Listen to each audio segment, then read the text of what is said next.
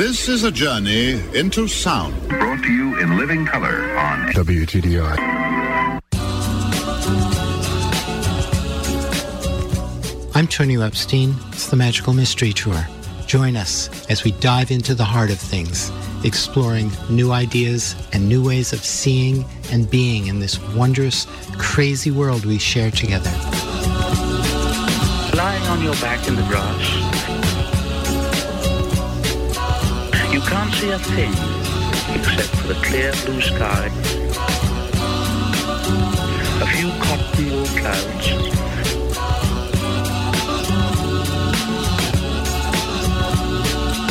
higher and higher in the great dome of the sky, filling it with song.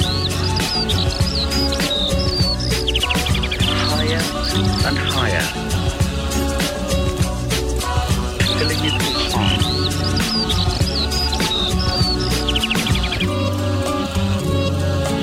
Filling it with song.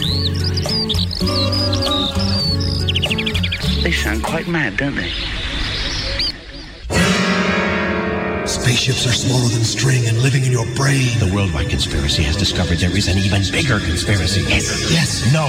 Everything you know is wrong. Hello and never goodbye, and don't look behind you, but it's me, and I'm with you again to look at the arcane wonders of our wonderful world. Everything you know is wrong.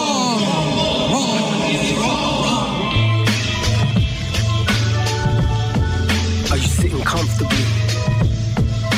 Well, put your seatbelts on, because you're in for a howling ride. I am the narrator, the voice that guides the blind, following not with your ears but your mind, and allow me to take you back on forward through time, to explain the significance of things you may think insignificant now, but won't further down the line.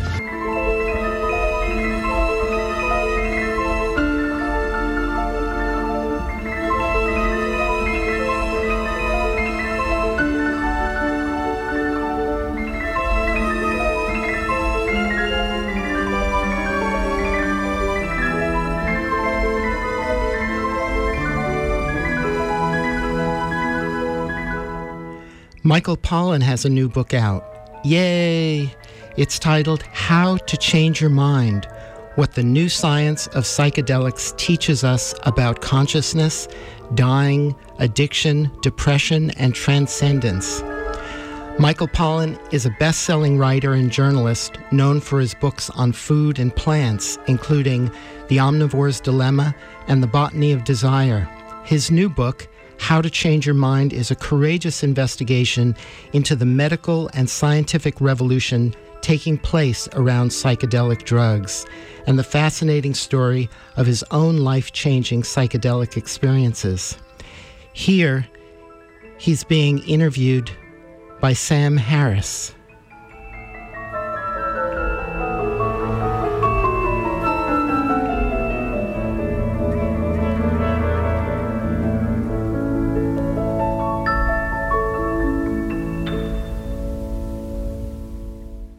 Michael Pollan, thanks for coming on.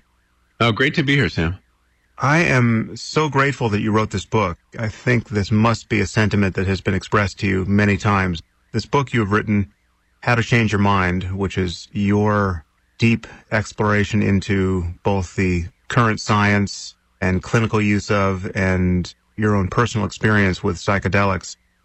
It really couldn't be more timely, and I just got the sense while waiting for the book, in the aftermath of your New Yorker article, which came out a few years ago, and in reading it, that this was just perfect. You were just the person to do this, and you really delivered on a lot of promise that was laid out in your article.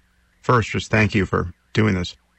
Oh, thanks for those generous words. I do feel, I mean, the book's only been out for a few days, but I do feel like this was a conversation that the culture was waiting to have. And I'm just really surprised, first, how many people have come forward to tell me about their own experiences, which are often profound and maybe have not been taken out of that box labeled weird drug experience for 30, 40 years. But also the fact that it seems like we're ready to have a kind of more matter-of-fact discussion of these things and look at them as tools what they're good for, what they're not good for, rather than, the usual kind of instantaneous reaction, invoking all the problems of the 60s. So I've been hopeful and encouraged by the response. Yeah, and you were especially well placed, in my view, to write this because, not only your background as a writer and journalist, but because the 60s had sort of passed you by. You were born right in this valley where you were sort of young enough to kind of miss the summer of love. So you were not this old acid head who's now dusting off his interest in altered states of consciousness. You were exploring this for the first time. Yeah. I guess the first question is, what was that like? You're 60 now, or you're 61? I'm 63 now. I was in my late 50s when I started working on this. So that is precisely the time where people's risk aversion seems to be kicking into high gear. And, as someone who has done a fair amount of psychedelics in his youth, but has since done none for precisely the reasons that might have given you some trepidation to do this in the first place, what was that like? How long did you have to negotiate with yourself and with your wife and your agent? What was the process before you jumped? Well, I definitely didn't tell my agent about it. Not at the beginning. I was a very reluctant psychonaut. I hadn't really had experience of these drugs, except for a couple very mild so-called aesthetic experiences with psilocybin in my late 20s. I came of age at a moment where the moral panic was in full flower, and I heard all the horror stories. And honestly, I didn't feel like I was a psychologically sturdy enough person to do this. And so I stayed away. Then to approach it later, it's true, when you're 20, when you were having your experiments in Nepal, you believe you're immortal. And you are, men that age are great risk takers. That's why we send them to war. And, but here I was approaching 60 and, was not unhappy and had a pretty good life, and why mess with it? And on the other hand, so I had to overcome a lot of reluctance, of so many things. The fear of the drugs and the experience, the new age kind of woo-woo vocabulary of my guides, the music that they played. Mm-hmm. So many things just rubbed me the wrong way. You're unusually hung up on the music. That was... I know. I don't know why. It's kind of adorable that was such a sticking point. It really got to me. It was the kind of music you might hear at a high-end spa while you're getting a massage. For some reason, this is profound to some people. I argued with myself before every one of my trips. I had an awful sleepless night where part of me was arguing, are you crazy? You're going to go up to the top of this mountain. You're going to be with someone you barely know. You could have a heart attack, and he's not going to call 911 because it's going to get him into trouble. And then the other half would be saying, but aren't you curious? You've never had a spiritual experience. Aren't you, plus you got a book to write. And, so it was, this ping pong match, but every night. And I realized eventually that was my ego trying to stop me from what was going to be a full assault on it. So fortunately I overcame that reluctance. I'm very glad I did, but I could see how easily you would not do this. Now, you hadn't taken any trip yourself when you wrote the New Yorker article, is that right? That's right. I hadn't done it then, and that article was kind of straight ahead science writing. I think the New Yorker would have been frightened off had I said, hey, and I'm going to have a trip too. I had to stick to the people in white coats, That's to get it in the New Yorker. It was hard enough to get a piece on psychedelics into the New Yorker in 2014. That's interesting. That actually took some negotiation with your editors? Well, think about it. There was, I proposed it to them and they bit, but then I handed in 14,000 words on science that had not yet been peer reviewed. So I could see why it was a bit of a stretch.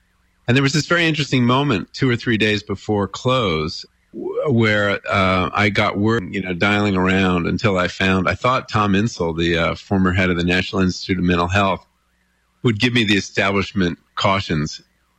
But when I reached him in Davos, he was like... He was on acid? no, this research is really interesting. I think we need to do it. And I finally got the head of the National Institute of Drug Abuse to give me the quote I needed, which was, "These drugs can be abused," which we know. I don't disagree with that. That's the squarest quote you could find? Yeah, that was the best I could do. That's funny. Well, so I think we should probably give our own disclaimer here. It's certainly clear if listeners have read anything I've written about psychedelics, and it would be clear to anyone reading your book that there's potential downside. First, we have to acknowledge that the word drugs names a very wide spectrum of compounds that are significantly different, both psychologically and physically. So much of what we're going to say about the classic psychedelics doesn't necessarily apply to something like MDMA, which has also therapeutic value and people have derived a lot of benefit from it. But unlike the classic psychedelics, LSD, psilocybin being the most common here, but you would add DMT as well. Mm-hmm. You can make the case that MDMA is physically not good for you. It's very hard to make that case with LSD and psilocybin. They seem to be impressively non-toxic, but they produce such a strong experience psychologically for good or for ill that you can't recommend this without serious caveat to people. And people who can't afford, as I think I said when I wrote about this, to give the anchor of sanity even the slightest tug, yes. really shouldn't. And so it's, if someone's at risk for schizophrenia or worries that they could be destabilized in some permanent way by experiences like this isn't just a matter of what one would want to say about psychedelics. This applies to even long-term meditation practice. I wouldn't recommend that someone go into silence for a month and do nothing but meditate if they're at risk for a condition like schizophrenia. So we're about to say some very positive things, and we should just anchor that. I'd like to say an additional word about risk. I think it's very important to preface any conversation with a sense of risk. The risks are, as you suggest, less physiological than they are psychological. Physiologically, the drugs, as you say, are relatively non-toxic. I mean, they're lethal doses of all sorts of over-the-counter drugs that you have in your medicine cabinet, and there doesn't appear to be lethal doses of the classic psychedelics. And I agree with you that I would take MDMA out of that it is more toxic. I would also add to that, though, that they don't appear to be addictive. And that, in animal experiments, in the classic setup where the rat has a lever that administers cocaine to itself and another lever for food, it will press the lever endlessly for cocaine until it dies. Whereas in the case, if you do that setup with LSD, it'll press it once and never again. No, the first reaction after a big psychedelic trip is not, where can I get some more? It's just too powerful an experience. But psychologically, some people do get into trouble, and I'm hearing those stories when I talk to audiences about this. I can't, it's anecdotal, but there are casualties, and we don't know whether psychedelics have ever created a case of mental illness where there was no predisposition for it. That's really not clear. But certainly people have very powerful reactions. They can be just panic reactions sometimes, but they can also be psychotic episodes, and in some very few cases, psychotic breaks. So in the trials that are going on, people are screened very carefully. And if they have a family history of schizophrenia, they're just not allowed in, and some personality disorders too. I think people who have bipolar, they also don't let into their trials. So all of that is very important. But on this other point that, we're going to be talking about this together, I just want to say that your own accounts of psychedelics, especially in Waking Up, were incredibly important to me as I was deciding what to do in this book, and that they really emboldened me, that a person of your reputation and evidence sanity and that you would be willing to describe your experiences so openly made it a little easier for me to do that too. So I'm grateful for that. Oh, nice. Well, I was glad to see that you didn't take 400 micrograms of acid in the middle of a canoe in the middle of a lake in the middle of Nepal. I'm not 20. It wasn't good even if you were 20. So that's great. I'm very happy to hear that. And for those who want to hear more of my cautionary tale with respect to psychedelics, they can read that chapter in Waking Up. It's also a blog post titled Drugs and the Meaning of Life. But the flip side, of course, is that both of us are convinced that these drugs have immense promise, both therapeutically for people who are in one or another state of obvious unwellness, but also, as you phrase it many times in the book, the betterment of well people. And that's the more controversial side of this, that people who are experiencing ordinary levels of happiness and well-being still stand a lot to gain from these sorts of experiences. I mean, that's certainly been my experience, and it's been yours. Again, we'll dive into that, but, the disclaimer still stands, and, people need to find whatever experts in their life to consult before they take any implicit advice coming from us here. And also, ideally, one way to mitigate the risk is to work with a guide. Someone who is a professional, someone who really knows the territory. And we'll talk a little later about how a guided experience differs from a so-called recreational experience. But I think it's a profound difference, and it definitely mitigates the risk. I guess let's start with a snapshot of the landscape here. I guess I've distinguished two aspects to it here. There's the renewed clinical interest. Maybe you can describe how that looks now and the conditions for which people are, marshaling psilocybin and other drugs. And then we can talk about the notion of the betterment of well people as well. Sure. Well, what's happening right now, and has been happening now for really almost 2 decades, is a renaissance of research that was going on in the 1950s that I was not aware of. I think many people, even I talked to young psychiatrists, they never heard about this in their education. But that in the 50s, there was a really fertile period of experimentation by, serious psychiatrists and academics to try to figure out what LSD and then a little later psilocybin might have to contribute to mental health treatment.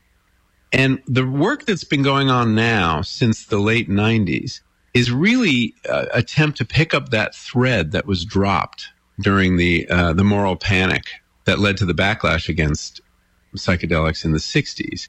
And, we had this 30-year hiatus in research, which is, I don't know if I can think of another example of a promising line of inquiry that scientists were very excited about. Many people thought this was going to be a psychiatric wonder drug that was completely suppressed for a period of time and then resumed. And we can only imagine what we might know had we continued and had that other 30 years of experience and research with these drugs.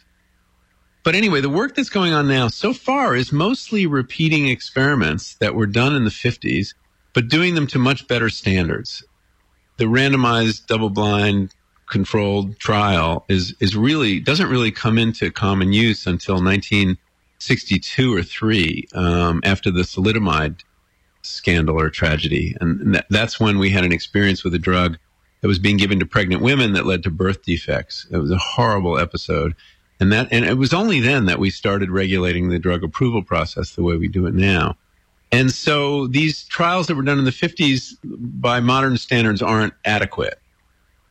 They often weren't controlled. And it is hard to control a psychedelic experiment because you usually can tell who got the acid and who got the placebo. The double-blind thing it becomes unblinded pretty quickly. And so the kinds of indications they're using the drugs for now are the anxiety and depression felt by cancer patients after they get that life, either that terminal or life-threatening diagnosis. That was done in the 60s also, in the 50s, and it is being done now with remarkable success. These studies that I wrote about in that New Yorker piece have been published since in December 2016, and they were done at Johns Hopkins and NYU. So top institutions, and they found that in 80% of the volunteers, there were statistically significant reductions in standard measures of anxiety and depression. Quite remarkable. Results you can't get with an antidepressant. So a very high effect size. Now, these are just phase 2 trials. We're talking about 80 volunteers, and they need to be replicated on a much wider scale, and that will happen fairly soon. So that's been one promising area of research, and perhaps the most advanced in terms of scale and rigor of the experiments. There's also been a pilot study of smoking cessation. Smoking is a very hard addiction to break.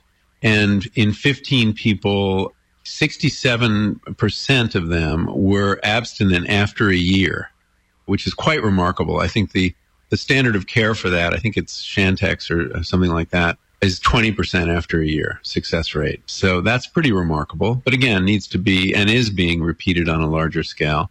There was one study for obsessive compulsive disorder that showed encouraging results. Another pilot study in New Mexico for alcohol addiction that was encouraging enough in its results to lead to a very large phase 2 trial that's underway right now at NYU.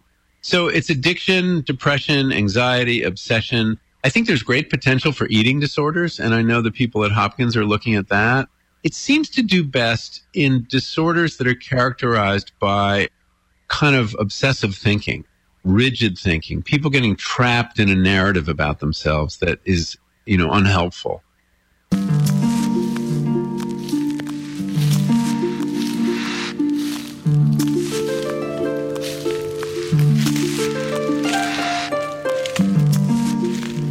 We're listening to Michael Pollan being interviewed by Sam Harris about his latest book, How to Change Your Mind, what the new science of psychedelics teaches us about consciousness, dying, addiction, depression, and transcendence. And this is the Magical Mystery Tour on WGDR Plainfield.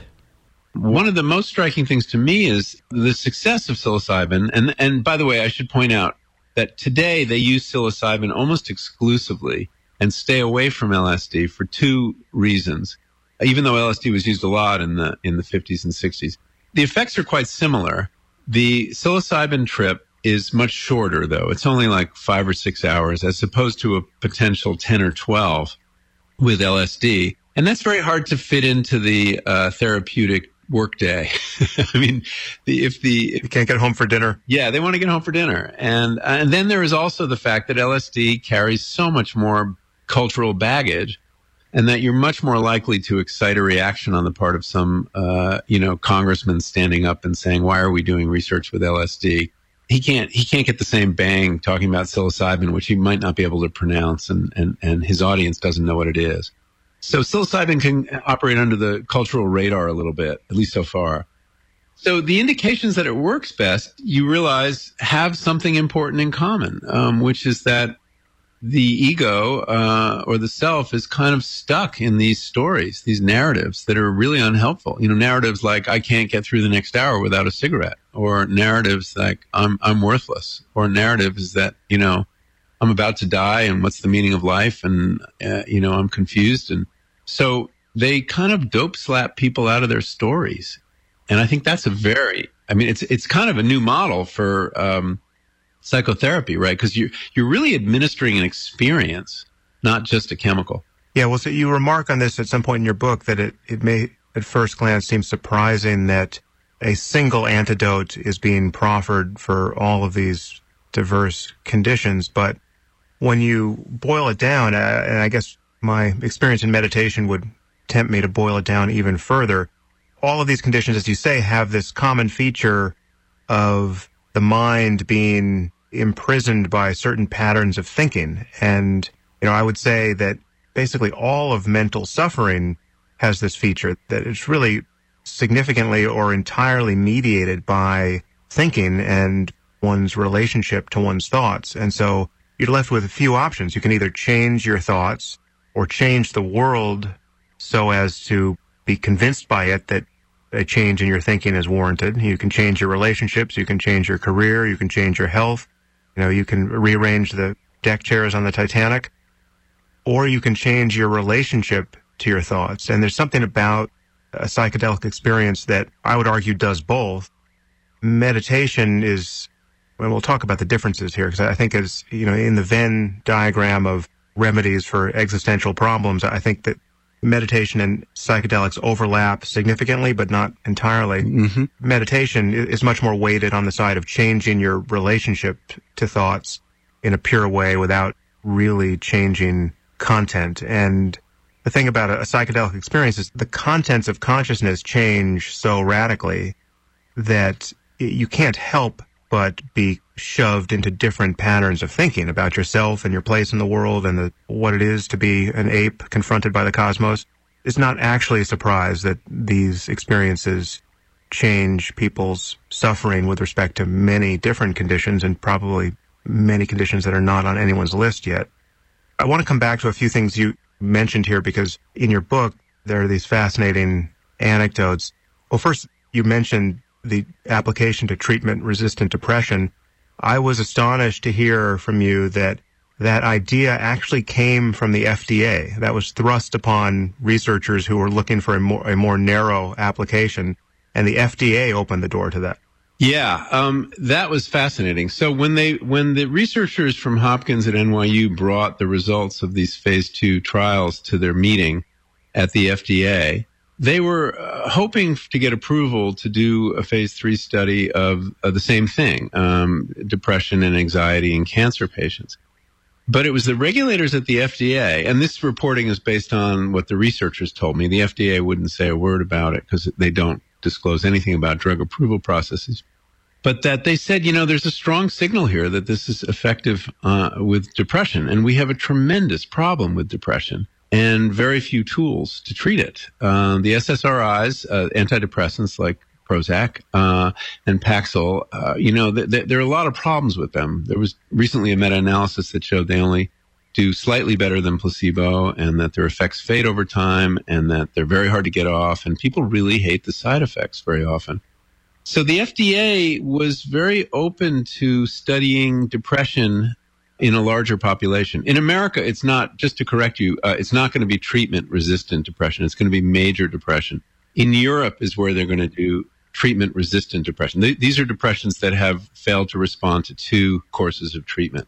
And so that was, as one researcher described it to me, he said it was a surreal moment. And one of the reasons they had wanted to work with cancer patients is they thought it was a particularly sympathetic population that we had very little for, because antidepressants really don't help very much if you're, facing your mortality, if you have what they call psychospiritual distress. So that was another indication, I think, that there is a receptivity to this work right now that really flows from the desperate straits of the population and the limitations of mental health care right now. And, Tom Insel, the former head of the National Institute of Mental Health, he was really the one who sensitized me to this. And he points out that if you compare mental health treatment, which, by the way, only reaches half the population of people who need access to it right now, if you compare it to any other branch of medicine, to oncology or cardiology or infectious disease, it's achieved very little.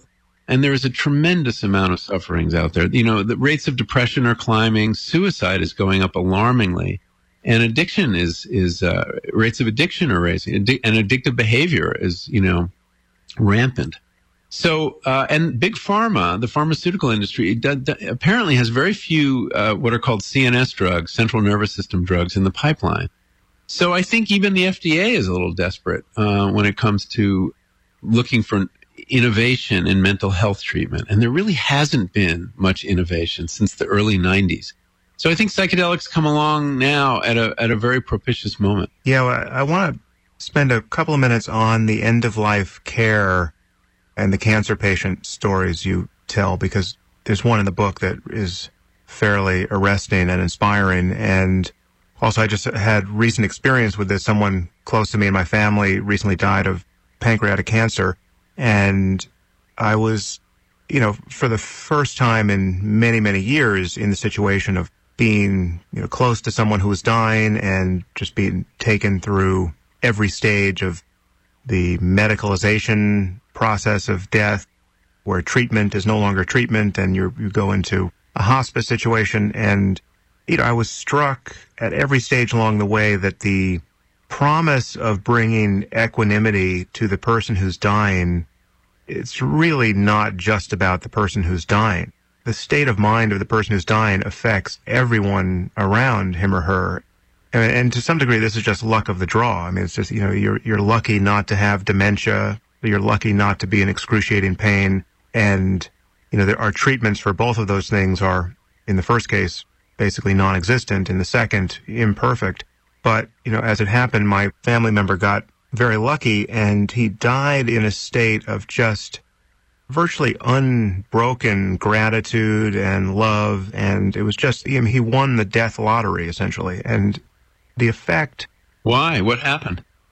He was not someone who was at all overcome by regret he was just feeling gratitude and love for seemingly every conscious moment that was left to him. And the experience of being with him and mourning the loss of him was totally different than if he had been in some radically different state of, being terrorized by the contents of his own mind, sure, which is the way many people die. And you tell a story in your book of a cancer patient who, on the basis of, I think it was one psilocybin experience, was set on course to have an extraordinarily beautiful process of dying, which affected everyone around him. Yeah, you're talking about Patrick Metis, who is was a journalist in New York, worked for MSNBC, was about my age at the time, in his 50s, and he had bile duct cancer that had spread to his lungs. He was really paralyzed by anxiety and depression, and he read about the trial at NYU in the same article I first heard about it, actually, in the New York Times, and he immediately called them and applied to get in.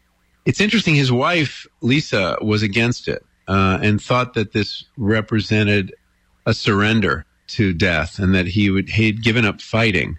And that's a very common reaction. And indeed, most oncologists, at least when that study was going on, reacted the same way. They had a lot of trouble getting referrals because the oncologists see any acceptance of death as a defeat. And they take it personally, as if it were their defeat. But he went ahead anyway, and he had a profound experience that involved a rebirth. He suddenly started shuddering and lifted his legs and held on for dear life with one of his guides, and where he said to them, life, dying and being born is a lot of work, and he was being born, or he was giving birth, and he was giving birth to himself. He felt after it had happened. And there was a very rich kind of feminine principle at work. Michelle Obama showed up in his trip, and his late sister-in-law. And he had an interesting experience with his mother, who I think he had problems with. I never really understood what those problems were, but he had an epiphany that, a mother had to love her child. And so perhaps what he had failed to understand as love was love. And then he had this interesting experience, and I'm cutting out lots of things. Derek Jeter showed up. Right. He had this whole riff on aesthetics and why we need to simplify everything we do, that we put too many notes in the songs, too many elements in the TV program, and that we needed to focus on love, and that love was the most important principle. And I'll get back to that because the problem of platitudes on the psychedelic experience is interesting, if it is a problem. But and then he had this experience of kind of climbing up to this precipice that was made of stainless steel, and it was kind of sharp, and looking out over it and seeing this plane of consciousness that was infused with love. And he saw that as a form of consciousness outside of himself that would survive him. And he could go there now, he realized. He could go over to that side, but chose not to, that he didn't want to leave his wife yet, and that he still had some time that he wanted to spend in this world. When the trip ended, he was sweaty, exhausted. His wife said he looked like he'd run a marathon.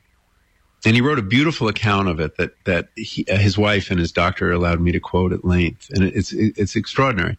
And he spent the next 17 months in a very different frame of mind. He, at one session, I had the therapeutic notes with his palliative care psychologist, he spent his days walking around Brooklyn, finding interesting places to have lunch, savoring every moment, like the family member you were describing. And in one session with his shrink, he said he'd never been so happy in his life as in those last months because of the gratitude he had for the time he had left. And his focus turned from the quality of his time to the quantity. And in fact, he did stop chemo eventually, not because he wanted to die, he said, but because he didn't want to live that way while he was still alive.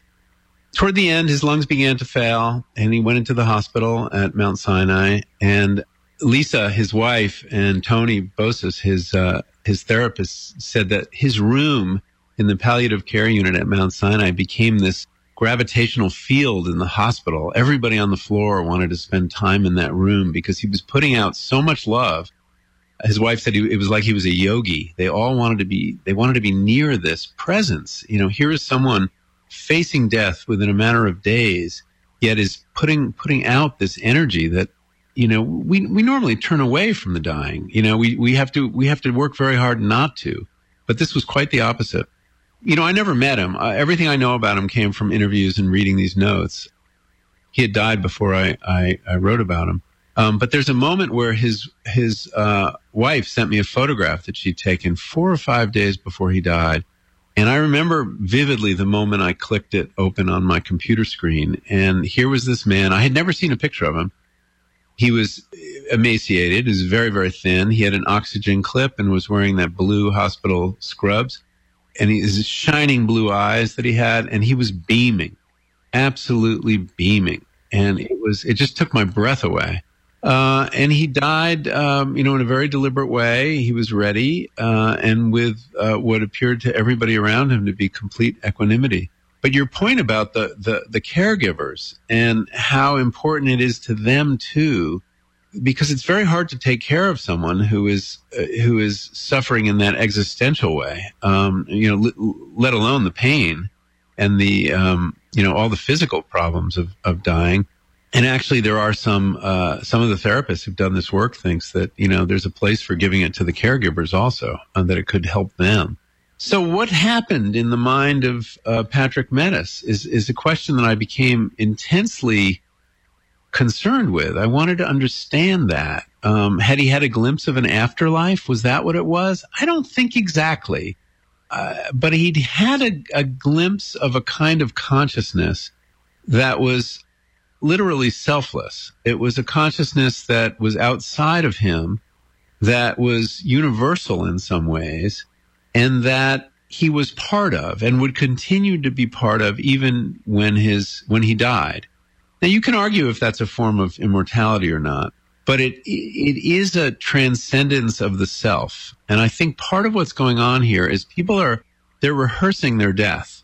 An ego death is a death. And it can feel like a death, and it can be agonizing or ecstatic, depending on your preparation and your mindset. And that rehearsal, I think, and what you're rehearsing is letting go also, and that's very important. And because we cling, we cling to all sorts of things, and to let go of yourself and have that experience, I think, equips you to die. Well, I want to talk about the experience and your experiences in particular, and what they may or may not mean, kind of the metaphysics lurking at the back here. But I think we should deal with this problem of platitudes that you raised a moment ago. And this relates to the so-called and much remarked ineffability of the psychedelic experience. It's not that it is, it can certainly be hard to remember. Many psychedelic states have somewhat the quality of dreams where, they can be incredibly intense, but paradoxically very hard to remember even a few moments later. But I don't think they're as ineffable as all that. You do a good job of effing in this book. If anyone's heard Terence McKenna talk for 14 hours about any of his drug experiences, he's quite articulate on all the details. So you can capture many of the features of interest here. The problem of platitude, and again, you remark on this at several points in the book, and it's something I'm sensitive to also as a writer. You hate to boil it all down to a sentence that belongs on a Hallmark card, I think, as you put it. But I think there's a principle of charity you have to extend to the other person and even to your former self when you're trying to capture these experiences, because a statement like love is the principle of being, say, right? Love is everything that is the only thing that matters. Yes. Right. That like if you actually do the work to capture what that state of mind is, it's worth doing. Yeah. So I have a slightly different take on the platitudes. I think they're true. I think that a platitude is a truth after you've drained out all the emotional content and you've defended against it with irony and cynicism. So I think in a way we are, it's like most cliches are true at some level, right? And that these platitudes, let's say about the importance of love, it's really true, but it's so obvious. And I say at some point in the book that psychedelics can make you a fervent evangelist of the obvious. But we're so consumed with novelty that I think we don't pay enough attention to the obvious. And the obvious often contains wisdom. And I think that one of the things that happens on psychedelics, it's the problem of ineffability that William James described about the mystical experience, but it's another issue he talked about too, which was this noetic quality. The idea that the truths that you're acquainted with or the insights you have are not mere opinions. They have the status of revealed truth. They're like tablets handed down from the gods, and I think that's true with some of those platitudes. So, but as a writer, yeah, it's a problem to work with because, most of our writing is fundamentally ironic, somewhat detached. It's very hard to be emotional on the page without, seeming foolish. And we defend against strong emotion on the page as writers. And one of the things I had to get over in writing this book, which was a real departure for me at a literary level, was like, I'm not going to be afraid to be embarrassed. I'm just going to put it all down. I'll edit it later, but I'm not going to be concerned with how I appear to others. I'm going to try to be as honest to the experience as I could. And so I found myself saying like ridiculous things. And then the way I dealt with it was to kind of cultivate this double voice where I write about the experience on its own terms from within, accepting the terms of the experience. And then I pull back either parenthetically or, in the next paragraph and say, look, I know how this sounds. I'm giving you a metaphor, even though I know it's not exactly right. So finding that voice was very difficult. But once I found it, I don't know if you had this experience, but I thought it was really fun to write about these trips. And I actually thought the recall was better than dreams. With dreams, you have that sense of an undertow, taking your dream and like yanking it back into your subconscious as soon as you wake up. Here, some of the episodes, some of the images were so concrete. They were really sturdy psychological facts that I could describe and images I can conjure now with incredible detail. And I've also found in a lot of the people that have been essentially confessing their psychedelic stories to me since I've been out talking about this book, I'm amazed that what they remember from 30 or 40 years ago.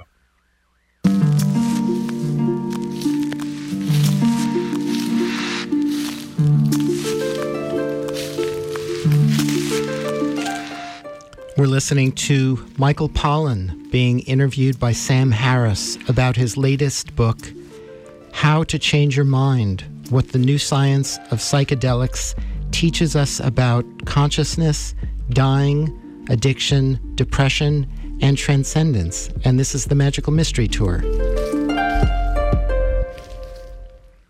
And I've also found in a lot of the people that have been essentially confessing their psychedelic stories to me since I've been out talking about this book, I'm amazed that what they remember from 30 or 40 years ago.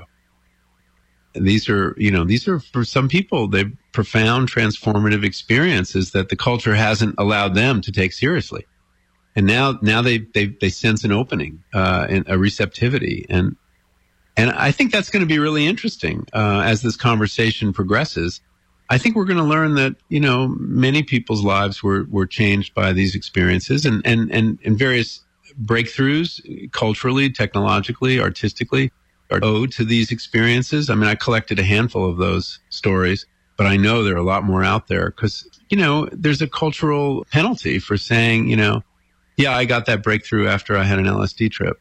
But many people did. I recently read an interview with the physicist Carlo Rovelli, He wrote that book, 7 Brief Lessons on Physics. Yeah. And in this interview, he said, well, I actually got interested in physics when I was 15 after an LSD trip. And this brings us into the metaphysical questions, I guess. But he said that I had an experience of time that was so different than my normal experience of time, a present opening up and no past, present, and future. That when it was over, I said, well, why am I so sure that everyday normal consciousness's take on time is accurate? How do I know that LSD take on time isn't accurate? And he said that it made him open to the truly trippy ideas of modern physics, that space-time is curved and that particles can't be said to exist until they're observed, all these ideas, string theory. Suddenly he said, well, there may be a world that's not that the world that presents itself to our senses as the real world may not be the only one or may not be an accurate representation. It sounds very religious, right? But it's the same idea that other people have taken psychedelics and ended up thinking about God and hell and heaven. He took psychedelics and thought about string theory and quantum mechanics. So there are a couple different beyonds out there, and depending on probably on your temperament, psychedelics will take you into one or the other. Yeah, well, there are many ways to bracket one's scientific and metaphysical concerns here and still do the experiences themselves and their promise justice. There's one distinction you make. You point out that the conventional opposition is between so-called spiritual things and material things, but you think it's much better to think in terms of spiritual versus egotistical. And that is a very different opposition, and one which puts it squarely in the theater of consciousness. Well, whatever the relationship between these experiences and the brain, whatever the relationship between consciousness itself and the physical world, one thing these experiences attest to without any doubt is that consciousness is susceptible to certain kinds of changes in the presence of these compounds, and that the mind is capable of having these experiences, and the brain is capable of mediating these experiences. And there's nothing that LSD or psilocybin is getting your brain to do that your brain can't do. I mean, the brain is the instrument that's being played. So it's, as a matter of experience, the phenomenology is undeniable. Yeah, and you know what? You can get your brain to do the same thing through other methods, as you've written about. Meditation is one, sensory deprivation is one, chanting, prayer. I mean, it's very interesting. I think you're right. I mean, these experiences are not in the molecule. The molecule is, as Stan Grof said, an unspecific mental amplifier of processes that are in consciousness. But what you alluded to before was, for me, I say it at some point that I thought of myself as kind of a spiritually underdeveloped or even retarded person. And then I didn't think I'd had a spiritual experience. And I was prone to think of spiritual experience as something supernatural. And as a pretty staunch philosophical materialist, I really believe the laws of nature can explain everything, if not now, eventually. And and that was part of my resistance to spiritual experience. I thought you had to give up on that idea to have one. And for me, the real breakthrough came after an experience I had on my second guided trip, and this was on psilocybin, of ego dissolution, of complete, I just saw my ego turn into a sheaf of little papers scattered to the wind. And yet I was still conscious. And I was taking part in a very kind of disinterested, objective, unburdened, I was fine with it. My ego had dissolved and I had no problem. It was like, that's the way it should be. And that consciousness, and I don't know what it was. I mean, I don't doubt, it felt like it was outside of me, but I don't doubt that it was something that I produced, or my mind produced. Although many people, as you know, draw a different conclusion from their psychedelic experiences, that consciousness is transpersonal. But it did teach me something powerful, which was that I don't have to identify with my ego all the time. And that my ego is a character, is an element, is a projection in my head. And I don't always have to listen to it either. And that I got a kind of distance on it because I beheld it from this new perspective. And I know the eyes sound confusing here because there are two of them, and we don't really have. I mean, this is where you get into ineffability. We don't have a first person pronoun that can split quite like that. And that was liberating to me. I mean, for one thing, that experience gave me a little sample of what Patrick Metis had experienced. This sense of a consciousness that was not perturbed by the dissolution or the death of the self, and that seemed so much more durable than that, so much more universal than that. So that was really interesting, and that, in that sense, I achieved what I needed to understand Patrick Metis and the other volunteers I was talking to.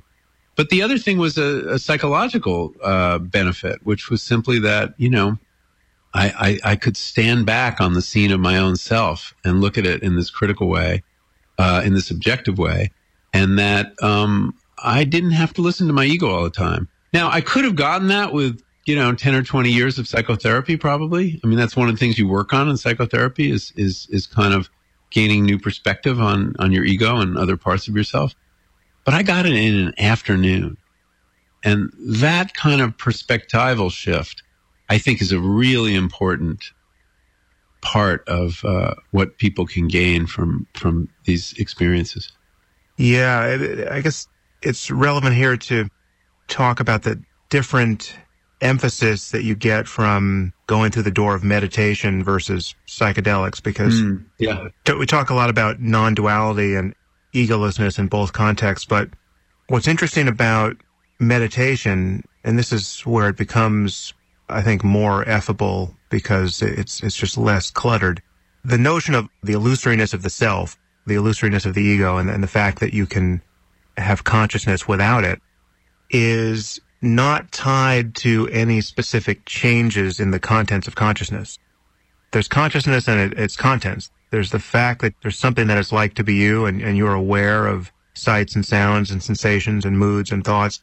And then there's what is in fact arising in that context. And as you know, taking LSD or psilocybin changes the contents radically. And for much of the time, or even all of the time, you can still feel like a self in the midst of those pyrotechnics. The theater of your experience has expanded vastly, or it's become more chaotic or more colorful, or it's changed, but you can still feel that you are the center in the midst of all of those changes. And conversely, in meditation or just in ordinary life, you can lose the sense of that there's a center, and yet the quality of experience, the contents of consciousness, may not have changed at all. And you can have what is described in the Tibetan tradition of Buddhism, ordinary mind, which is just, you can have an experience of non-duality that doesn't require any change, at least in that moment, in what is experienced. It can seem quite ordinary, and yet there's no self. There's no thinker of thoughts. There's no one in the middle. And the utility of the psychedelic experience isn't totally dependent on an insight into non-duality. I think there's definitely something to be gained, even if the self is along for the ride the whole time, or seems to be. But if your only departure from ordinary egocentricity comes by being strapped to the rocket of a psychedelic, then it's very easy to get the impression that vast changes in the contents of consciousness are required to have a, quote, spiritual experience. Yeah, and you can't sustain that day after day either. I mean, that's one of the reasons that so many of the American Buddhists and practitioners of mindfulness in other traditions, many of them began with psychedelics, but then were looking for a way to carry some of these modes of consciousness forward into their daily practice. And at some point they gave up the drugs and took up meditation. And there's a real logic to that, I think. But I think in both cases, you're right about the differences in terms of the contents of consciousness, but the key similarity is this distancing effect, I think. This lack of ego investment in whatever the contents of consciousness are. And this sense that to the extent also you're entering the present moment, the idea of a self that's continuous over time starts seeming less sturdy and less sure. And so both represent, I think, a kind of putting aside of the ego. But yeah, there are lots of other differences. It's worth pointing out, though, that when they have imaged using fMRI the brains of people on psilocybin and people with extensive meditation experience who've meditated inside the fMRI machine, their scans are very similar. And one important network, the default mode network, which is very involved in operations having to do with creating this sense of self over time, are quieted, go almost offline. And that parallel, and that was discovered accidentally. There was a researcher at Yale who was imaging the brains of meditators, and there was a researcher in England who was imaging the brains of people on psilocybin, and they were remarkably similar. So I think it's a really rich area to look at the similarities and differences. Phenomenologically, I think there are huge differences, but there are things in common. And it was interesting, after my experience of ego dissolution, when I went back for my integration session with my guide, and I told her what had happened. I said I had learned for the first time that there's another ground on which to stand besides the ego ground. And she said, well, that's really worth the price of admission, isn't it? And I said it was, but here I was back a day later, and my ego was back in uniform and on patrol, doing up to its old tricks. And so what good was that momentary experience? And this speaks to the difference between a regular practice and psychedelics. And she said, well, having sampled that perspective, having had a taste of another way to be and another way to react to what happens in your life, you can cultivate that. And I asked her how, and she said, meditate. And that, in a daily practice, you can, and I know we're not supposed to be striving in meditation, but I do, that you can, reach for that state of disinterest or calm ability to observe the contents of your thought. And that proved to be true. I actually became, and I know I shouldn't use these value judgments, but a much better meditator than I was. I had an easier time quieting my thoughts having had that experience. So I do think that I can imagine, inaugurating meditation practices with psychedelics. Yeah, well, many of us have. That's your baptism. That was the only way I think I would have discovered that there was a there with meditation.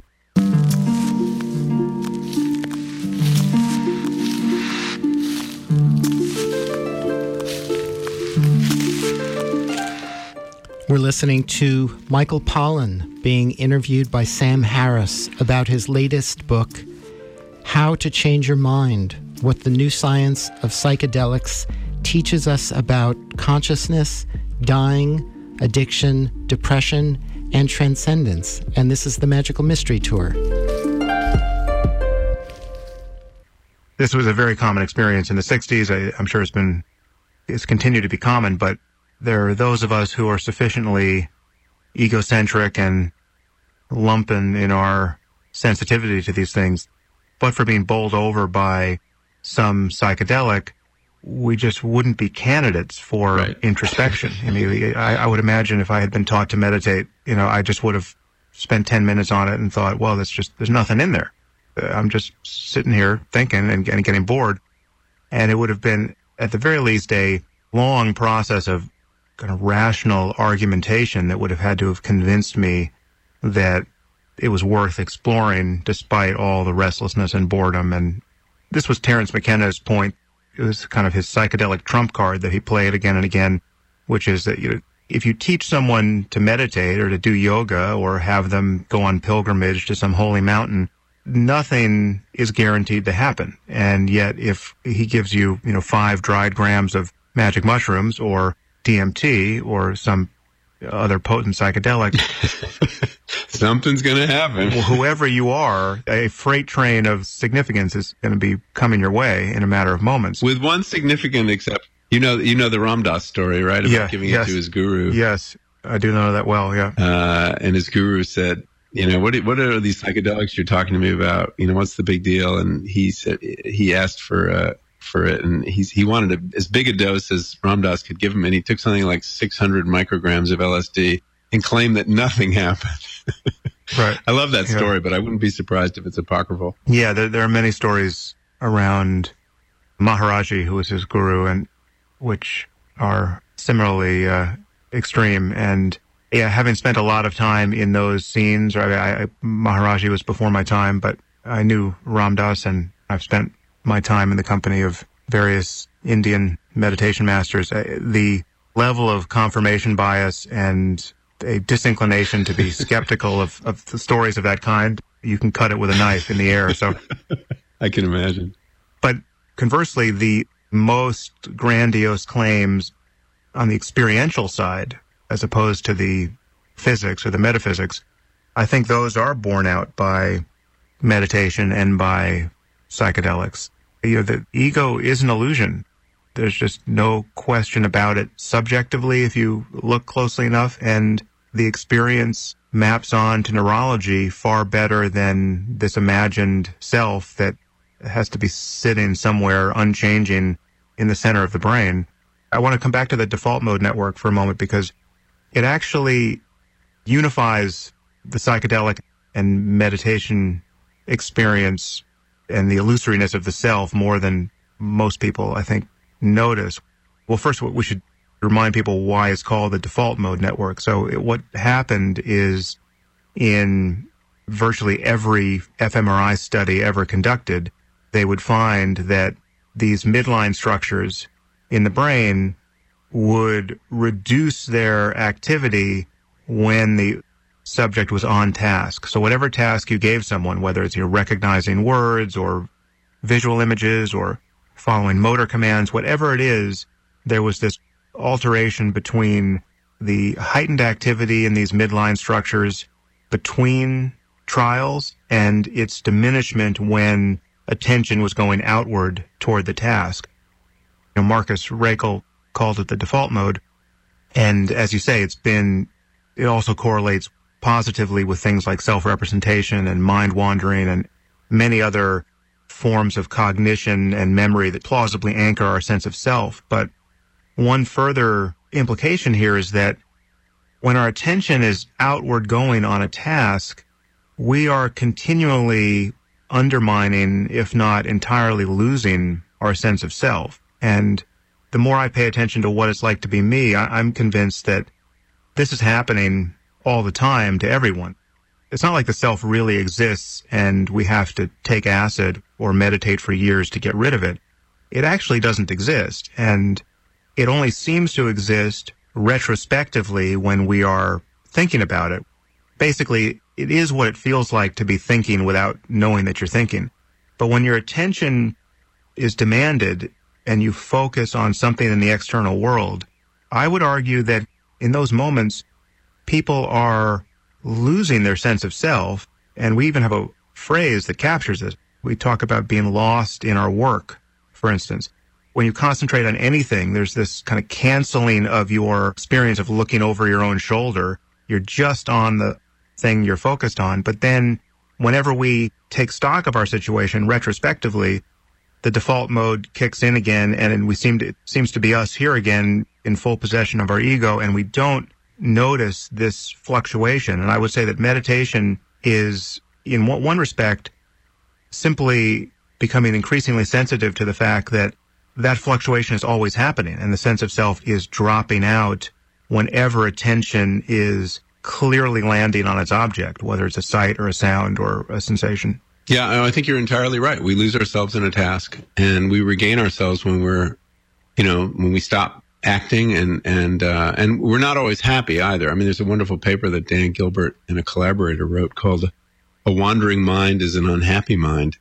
When we don't have something to take us out of ourselves, we're often miserable, and that's and you can argue, and some do, that depression is the case of a hyperactive default mode network, where it's very hard to get out of it and absorb yourself in anything in the world. You're kind of walled off inside your default mode network, and that's where you spend altogether too much time.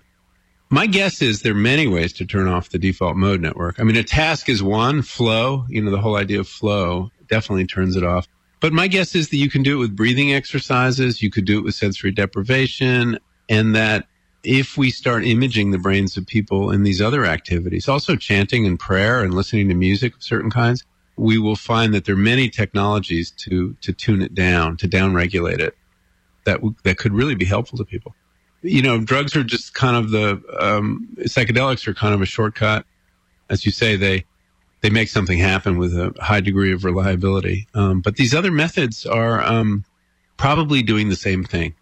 Yeah, wait, so let's talk about what was on the menu of your journey of discovery here. You took LSD, psilocybin, 5-MeO-DMT, and ayahuasca.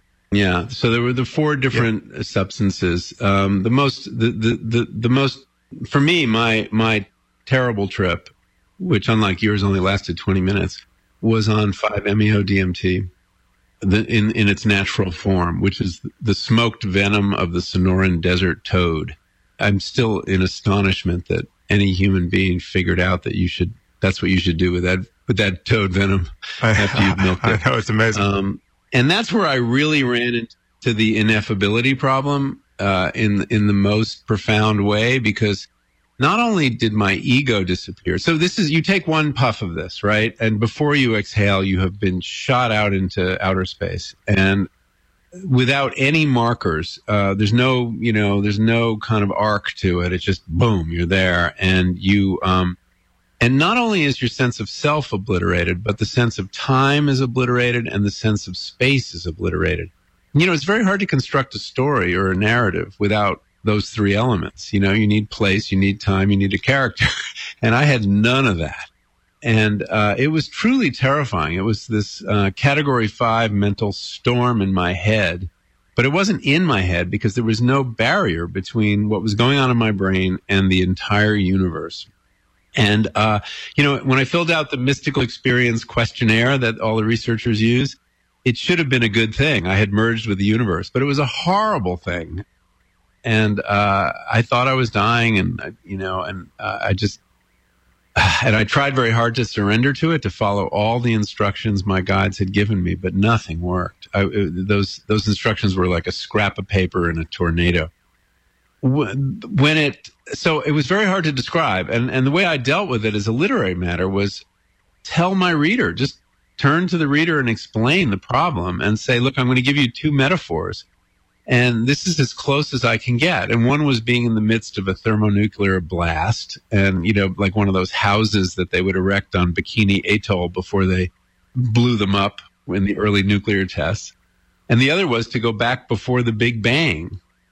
You remember what that was like? Well, no, actually we don't, but we knew there was no matter and there was no time. And and I always said it was a little like that.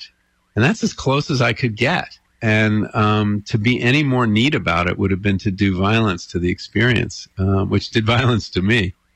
But the best thing about it was you come down rather quickly. At least I did. It was kind of this suborbital flight. I never got into the orbit where it was supposed to be interesting and blissful, unfortunately.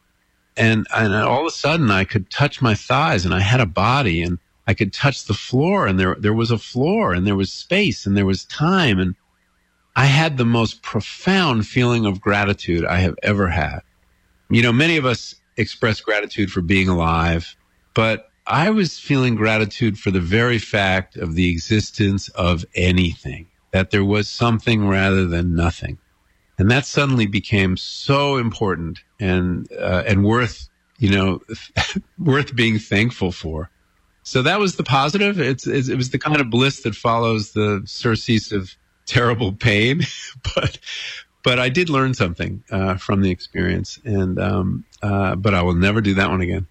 I'm wondering why you chose to do 5-MeO-DMT rather than DMT. Was it just a matter of opportunity, or? Yeah, it was available to me, and I just took advantage of the opportunity. This woman was up from Mexico where she catches the frogs and milks them, and I was also very interested in the fact that it was a product of an animal. I had a plant drug, I'd had a drug from a fungus, and I'd had a drug from an amphibian.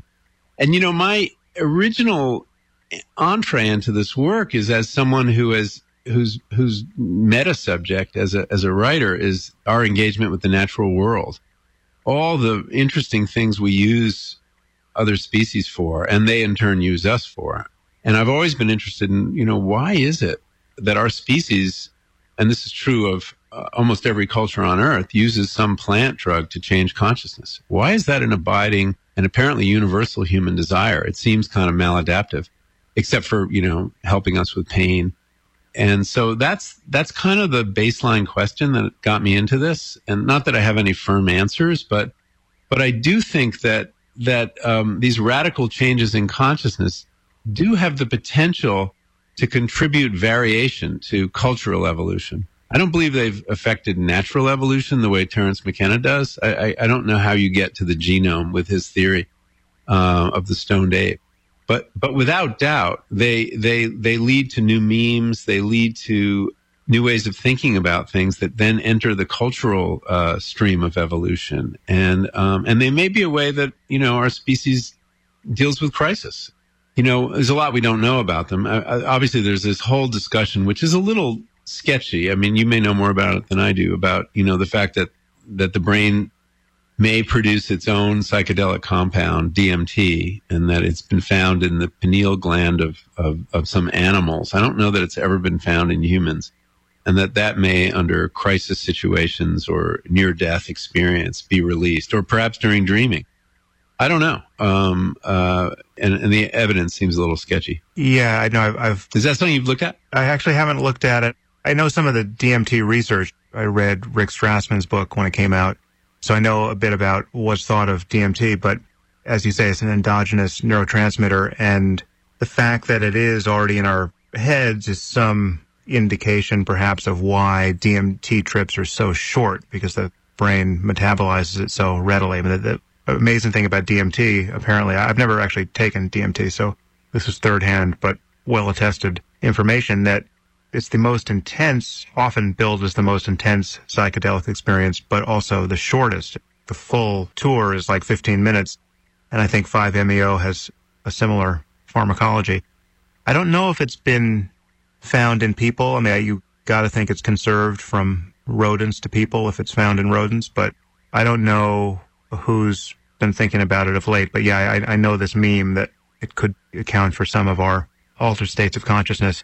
I think that consciousness itself, shorn of ordinary concepts, is already so altered that we don't need the secretion of a bespoke neurotransmitter to account for it.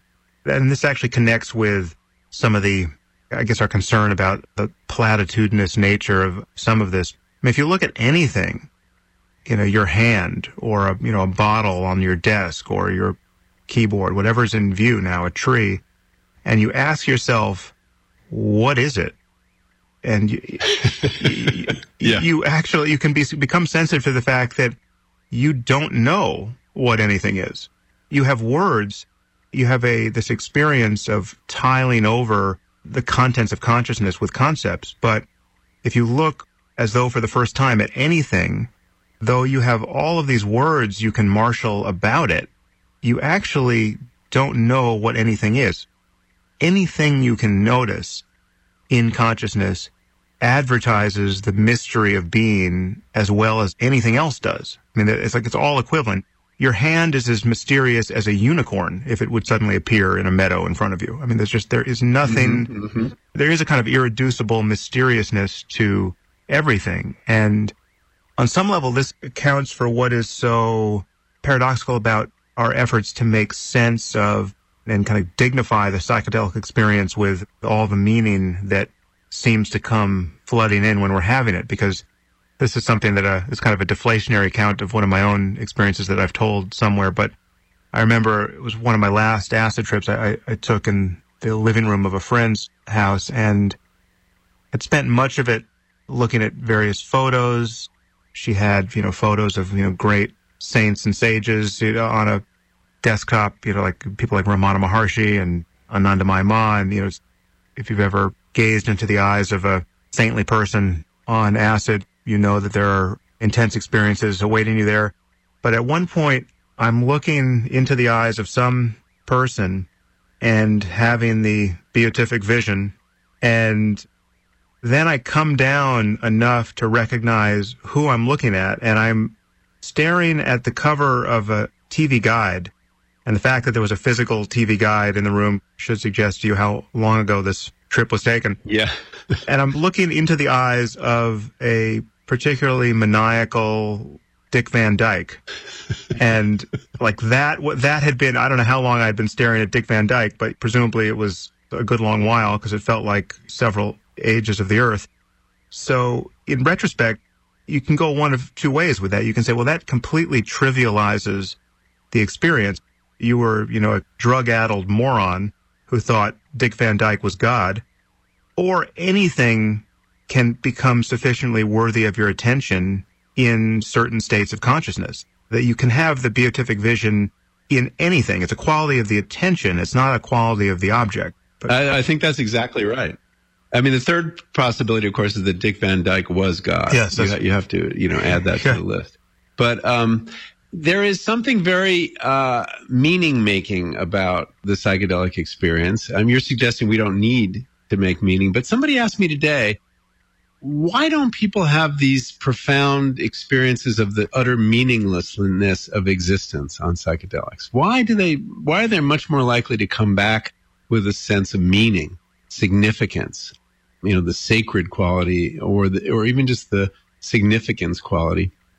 And that's a curious thing. There've been some cool experiments that have looked at how LSD changes what you think of a given song. And, we all have songs, usually ones we listen to a lot between like 17 and 22 that are particularly meaningful to us. There's some kind of window where meaning attaches to songs more than it does normally. And they found if they played a song that you had no attachment to at all while you were on LSD, you would create that attachment, and it would resonate with meaning in a way that it never had before, and it would continue to for a long time. And so there was this, speculation about that serotonin and these receptors are somehow involved in the attaching of meaning to things that might be meaningless.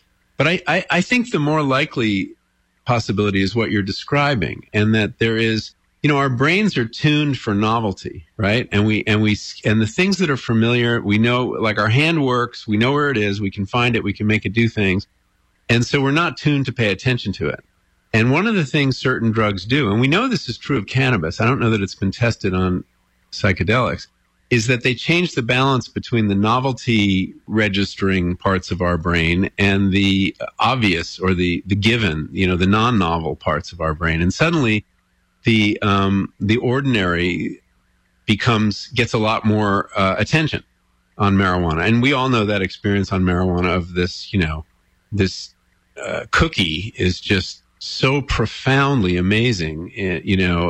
This cookie you've had 100 times in your life or 1,000 times in your life suddenly is the platonic cookie. And it's a curious thing. But I do think the takeaway is, yes, that attention properly applied to anything will reveal marvels. And that one of the things that these drugs do for us is restore a sense of wonder that gets attenuated. And because of predictive coding between, basically, our brains are tuned for survival, obviously, and not dwelling on the obvious, that we have our algorithms to deal with the routine, and we put a lot of our mental energy into dealing with novelty. But the wonders of life aren't necessarily novelties. They're the familiar. And I think that's a really valuable lesson. That gets reinforced by some of these substances. Yeah, well, Michael, though time may be an illusion, I realize ours is running short. You're in the middle of a punishing book tour, and you've been very generous with your time. So just in the last minute here, first of all, I just want to flag for our listeners that there is much more in your book that we haven't talked about. One thing you do in your book is give a history of the discovery and use and prohibition of psychedelics, which is fascinating, and it actually surprised me. There were things I thought I knew about the role that Tim Leary played, and decisively, both at the beginning and the end, that I was wrong about. It's a fascinating and colorful story with some great characters in it, so we haven't touched on that at all. Before I let you go, I want to ask you how you think about the best case scenario here. I mean, how would you want to see psychedelics integrated into our culture? That's a great question, and I'm not sure I have the answer worked out.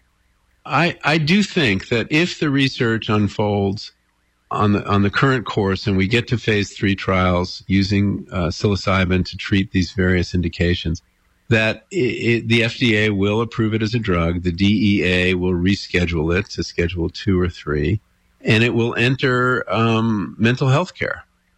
And that could happen in, 5 years or so. It may not be that far away. The harder question is, how do you integrate it into everyday life for, as we discussed earlier, the betterment of well people? There are many people who don't suffer from depression or anxiety or mild cases of it who stand to benefit from these experiences. I'm not sure that straight out legalization is a good idea. I think that the lesson that we learn from all the traditional cultures that have used psychedelic substances is that they always regulate their use very carefully.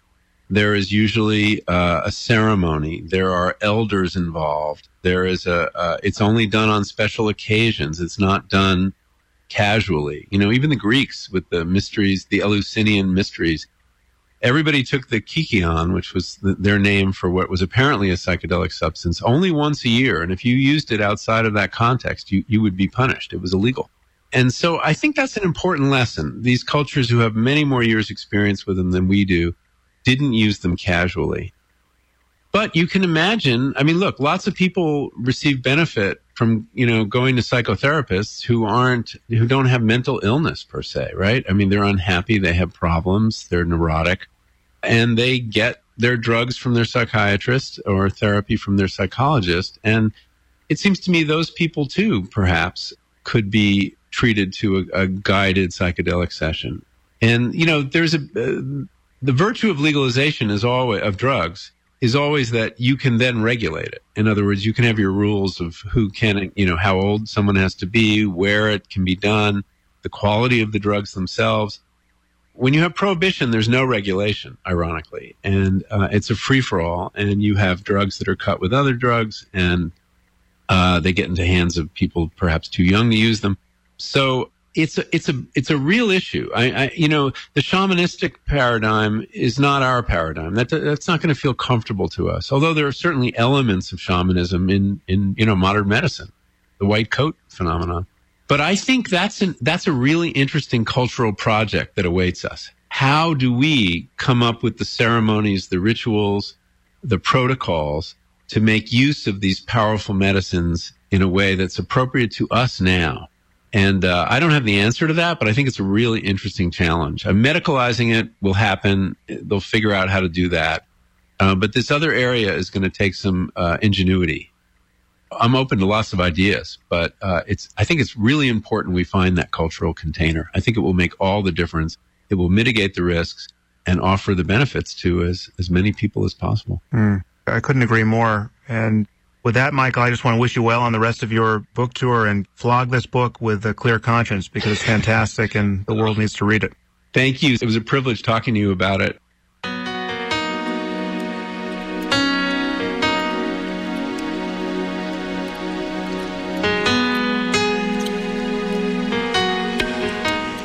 That was journalist and author Michael Pollan being interviewed by Sam Harris about his latest book, How to Change Your Mind, What the New Science of Psychedelics Teaches Us About Consciousness, Dying, Addiction, Depression, and Transcendence.